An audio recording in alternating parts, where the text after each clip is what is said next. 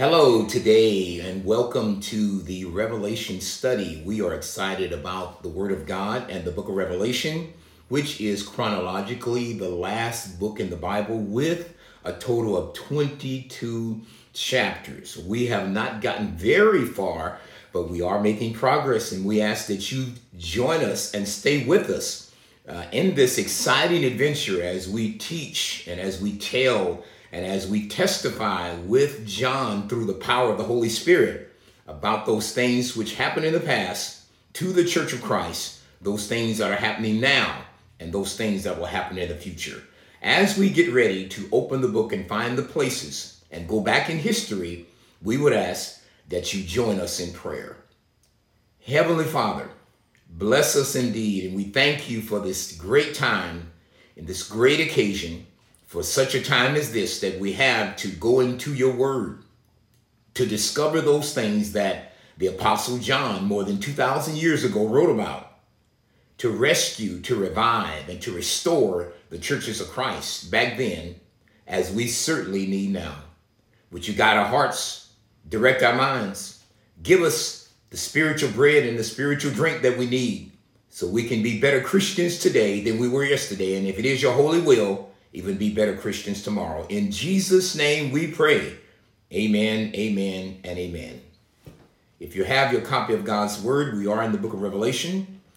We are covering the span of chapter 2, verses 1 down through verse 11.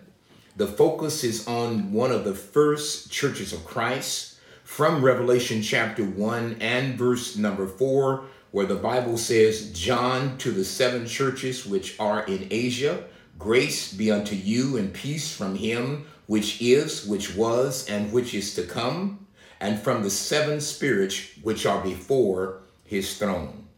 The first Church of Christ congregation is Ephesus. We talked about Ephesus in our last study. We want to give a little bit more background about this congregation. It's interesting that in verse 3, 4, and 5, though John, what he does, he commends this church. He tells them that they have a good amount of patience. And John, by Jesus, however, just as he commends them, he gives the criticism. In verse number 4 of Revelation chapter 2, Jesus says, nevertheless, I have somewhat against you, because you have left your first love. Now we know who that is. That is God. That is Christ. That is the Holy Spirit. How do we know that? Because the Bible tells us in Matthew chapter 22, verses 39 down to verse number 41, that the Lord God, we should love him first with all of our hearts, with all of our minds, and with all of our souls. So God, through Jesus Christ, is always our first love. Another one is Matthew chapter 6 and verse number 33. Jesus said himself, seek ye first the kingdom of God and his righteousness, and all these things shall be added unto you. Unfortunately, this is a sad commentary. The Church of Christ in the book of Revelation, Ephesus, the Ephesian Church of Christ, left their first love. I was reading some history from the book of Acts, chapter 19, in conjunction with Revelation chapter 2, verses 1 through 11, how this church actually departed. And in Acts 19, and beginning at verse 24, the Bible says, for a certain man named Demetrius, a silversmith, which made silver shrines for Diana, brought no small gain unto the craftsmen. Here is a gentleman at that time who actually set up a worship space for this Greek goddess named Diana. We're going to talk about this in a little bit of detail. And he was actually collecting money from the people who were populated in the city of Ephesus, connected with the Revelation 2 and verse 4 and 5, where Jesus says that they have left their first love. This is the disconnect, ladies and gentlemen. This is how they left. Instead of serving Jesus Christ, they were serving Diana. Now, it wasn't just the people in the community of Ephesus. It wasn't just the residents. It wasn't just the general population. It actually included the general population. It included the residents, but it also included the Church of Christ members. That's why we have this letter. That's why the condemnation is there. That's why the criticism is there. John says, you have left Jesus Christ. You left him for a statue, an image. You left him for a worship space, another opportunity to worship and serve something that's detestable, despised, that's degradation. God has always said, you shall have no other gods before me.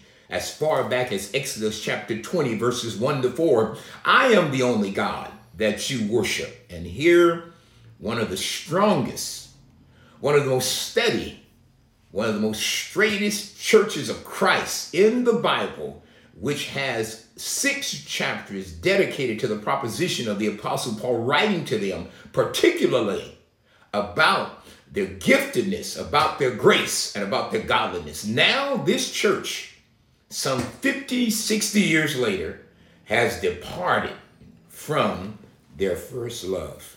Now the Bible says, not only in Acts 19:24, whereby this gentleman named Demetrius, who sets up these shrines, these spaces for this Greek goddess to be worshiped. In verse 27, it says, so that not only this our craft is in danger to be set at naught, that is to be brought to nothing, but also that the temple of the Greek goddess Diana should be despised, and her magnificence should be destroyed, whom all Asia and the world worship. Told you, not only in that whole area, ladies and gentlemen, of Asia, where all these congregations were, all 7 of them, that whole province at that time, Asia Minor, were worshiping this Greek goddess. May I say a few things about it? History, according to Wilmington, who has a guide to the Bible, according to F.W. Mattox, according to some other the writers of the history of the book of Revelation, they say and describe this Greek goddess Diana as a Greek fertility god. What that means is that she had a statue of her. She was multi-breasted. She had a club in one hand, a spear in the other hand. And what would have to happen when the Ephesian so-called Christians who had departed, who had strayed away from their first love, they would have to go into one of these shrines. They would have to go into one of these temple spaces. They would have to bow down, and they would have to say these words, Dominus et Deus Nestor. They would have to say Caesar is God through Diana. Diana was supposedly not only the Greek fertility god coming down from this gentleman named Jupiter, who supposedly is the god, little God, of the lightning and the thunder. Now, that is a shame, and that is certainly incorrect, because in the book of Job, chapter 28 and verse 26, the Bible says, God made the decree for the rain, for the lightning, and the thunder. Ladies and gentlemen, I believe nobody is responsible. Nobody created, nobody designed, nobody can make the rain, the lightning, and the thunder have its place and go here and there over this planet and over the universe, except the Almighty God. It is interesting, not only in Acts 19, 24 and 27, but also in 28. And when they heard these things, they were full of wrath. That is, the Ephesians, because the Apostle Paul, at this time in the book of Acts, before Revelation, he got on them. He told them they were wrong, and they were upset, and they still cried out, saying, great is Diana of the Ephesians. In verse number 34, but when they knew that he was a Jew, that is Paul, with one voice, about the space of 2 hours, ladies and gentlemen, they cried out again, great is Diana of the Ephesians. Now, this is really a shame. It is sad. It is a sad commentary, because here we have a situation where these Ephesians know better. They received God's grace. They received his love. They received his care. They received his mercy. They received salvation. They talked about this among themselves.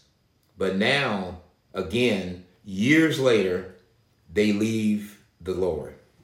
Well, John says in Revelation chapter 2 and verse number 5, remember therefore from where you have fallen and repent. Notice, remember, repent, repeat, go back. Remember how you have fallen. Diana, Jupiter, they're not your God. Jesus Christ is Lord. As a matter of fact, in Revelation chapter 1, as we have read it, and we will read it again just for the emphasis, in verse number 8, he says, I am Alpha and Omega, the beginning and the ending, saith the Lord, which was, and which is to come, the Almighty. That would be the El Shaddai. He is the strong-breasted one. He is the Almighty God. And the Bible says also in Revelation chapter 1, verse 5, and from Jesus Christ, who is the faithful witness, the first begotten from the dead, the first one to get up from the dead, and nobody else but him, the prince of the kings of the earth. It is from him, ladies and gentlemen, that John is declaring, that Paul contested, that Paul preached against this falsity, this heretic, this ungodly nonsense that took place in Ephesus. Well, it developed to the point that in Revelation, John says, this is where we are, and you, Ephesian Christians in the Church of Christ, must return. You must go back to Jesus Christ. You must go back to God. He says, or else what's going to happen, Jesus says in verse number 5, I will come quickly and I will move the candlestick out of its place. Now, ladies and gentlemen, this simply means that Jesus will take the life, the spiritual life out of the church. He would take the candlestick, he would take the spiritual flow out of that congregation. When that happens, the church then is dead. We hope and pray that what will happen with this congregation, we will see in a few moments in our next study, that this congregation does make a turnaround. It does have a situation where they say, look, we're going to get this straight. We're going to straighten it out. We're going to go back to the Lord. We're not going to keep serving Diana. We're going to get rid of all these things. We're going to make sure that we go back to our first love. If somebody today, if anyone today is worshiping anything or anybody, objects, things, subjects, people, like these Ephesians had done here in the book of Revelation, described in the book of Acts, we would ask you to leave those gods. Leave those falsifying things. Leave those heretical things. Leave those ungodly things. Leave those situations where you are worshiping even yourself. You're worshiping people. You're worshiping objects. Leave all of that, ladies and gentlemen, and come back to Jesus Christ. You believe Jesus Christ is the Son of God? You willing to believe and you willing to make up your mind to change for him? Are you willing to acknowledge him as Lord of Lords and King of Kings? And we'll baptize you wherever you are, because baptism makes the Lord and your Christ. That's the invitation. And if you want to come to Jesus Christ, wherever you are, call us, write us, send us an email. We'll do whatever we can to help you to get to Jesus Christ. This has been the Chowchilla Church of Christ podcast, and you may call us at 559-223-1973. You can email us at chowchillachurchofchrist@gmail.com. Also, ladies and gentlemen, if you are in the area on Sunday, we have Sunday school at 9 o'clock for all ages, worship at 10 o'clock, and this coming Wednesday in this week, we have our Bible study for all ages. With that being said, we thank you for listening, and we're going to close out in prayer. Father, again, we thank you for the book of Revelation. We thank you for this time. We thank you for this occasion. We thank you that we had some study that we can learn more how to become stronger, how to fight against the devil and all his cohorts, how to resist evil, and how to tear down false teaching. In Jesus' name, amen, amen, and amen.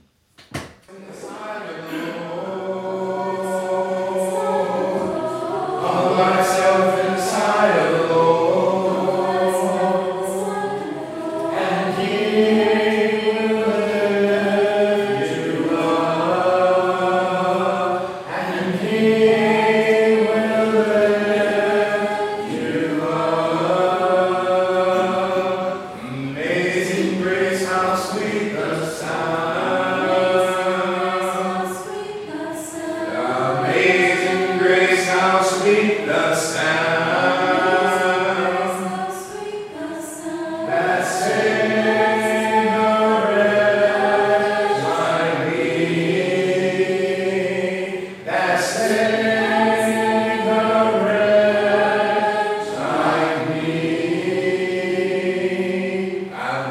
was on